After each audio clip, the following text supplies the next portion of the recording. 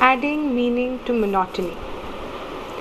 This podcast will predominantly talk about how such mundane and basic things done out of your basic memory, what do you call it?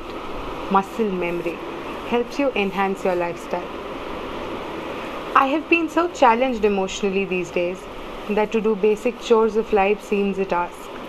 Waking up from bed and getting that coffee to myself leads me to decipher the inadequacy of normalcy. Are there memories haunting me?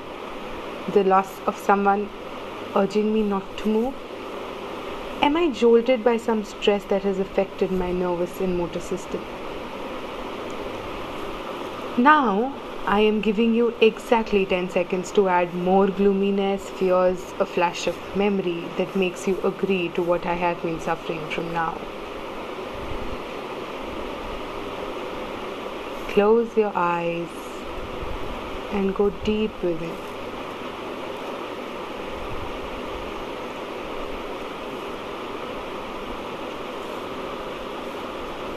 So we can't start afresh. We can't heal and we can't deal. Let's just accept it. We will not move from the bed and we won't do anything about it. But let's just do 5 things tomorrow morning. And this won't be for ourselves. Something that has nothing to do with us. Cause you and me know that we're damaged. First, I'm going to wake up today. I have promised this a million times to me since the entire lockdown has happened. Why are we doing this? Is somebody asking me on a daily basis to see the birds chirping and the fact of beauty. Not because I'm melancholic about it or anything, but after the lockdowns are off, we might not see them. Like this pain is short-lived, maybe this morning is too. Oh no, did I talk about pain again? I promise I won't take the pain from you. This process has nothing to do with pain, anger, stress, or depression or anxiety management. Keep the pain, but wake up to see the birds at least. Second, maybe I want to do a little gym, exasperate my energies, or just let all the negativity go. Okay, some of you don't like gymming, you just want to be like a panda doing nothing, and that should be fine too. But live up to what you decide to do for the next 3 days. Be a gym fanatic for 3 days, or just be a panda for 3 days. Because I'm going to ask you again in tomorrow's episode. Mom, dad, siblings, and all those duty calls that happens once if you're staying far off, all those awkward dinners where you're totally depressed, just look into the plate, take the fork, and the fork and you are just having the eye contact. Everybody else is silent because you're silent. Make it about them. Let's just forget you for some time. Self-obsessed 23 hours of your daytime should be to you.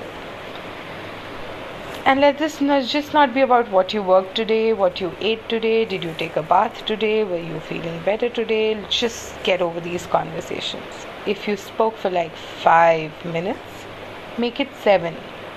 And hold on. No, yes, okay, buys are allowed. Just talk to your mom, ask how her day was, what she cooked, what did she do, and close the conversation. It is easier because it doesn't want you to talk about yourself. Fourth, a little tough one is to meditate. Too much. I am not here to make you a Buddha of any sorts. But we will just do 15 minutes of some healing which is on YouTube. I am not a trained yoga artist. I look like a Kung Fu Panda in appearance and I don't care. But we'll just do 15 minutes of a sublingual music or any sorts of chakra healing available on YouTube for just mere 15 minutes. To concentrate on the blue-green lights that come out of the YouTube, or any video or any audio or any podcast that's going to help you do this, we will just do it. Fifth, the easy one. We love to do this. Cry before sleep. Very important. To accelerate the process, you can have a peg of whiskey, beer, wine, whatever your poison is. Or you can just sit down with a friend.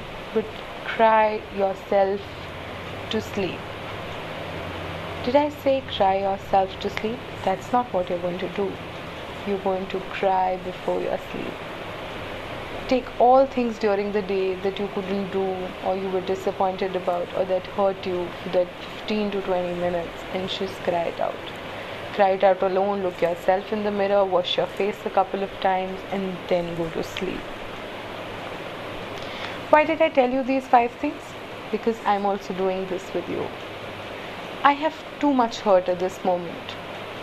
I don't have company to deal with this right now.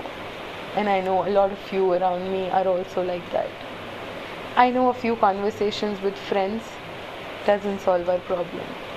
It does take us away for some time, but it comes back even much stronger. Because we talked about them, we heard about them, we addressed the elephant in the room, and it still hurts. So let's get over with it on our own piece of time. Let's just make friends with each other. Let's do things that we like. But for today, do these 5 things which are absolutely nothing to do with you.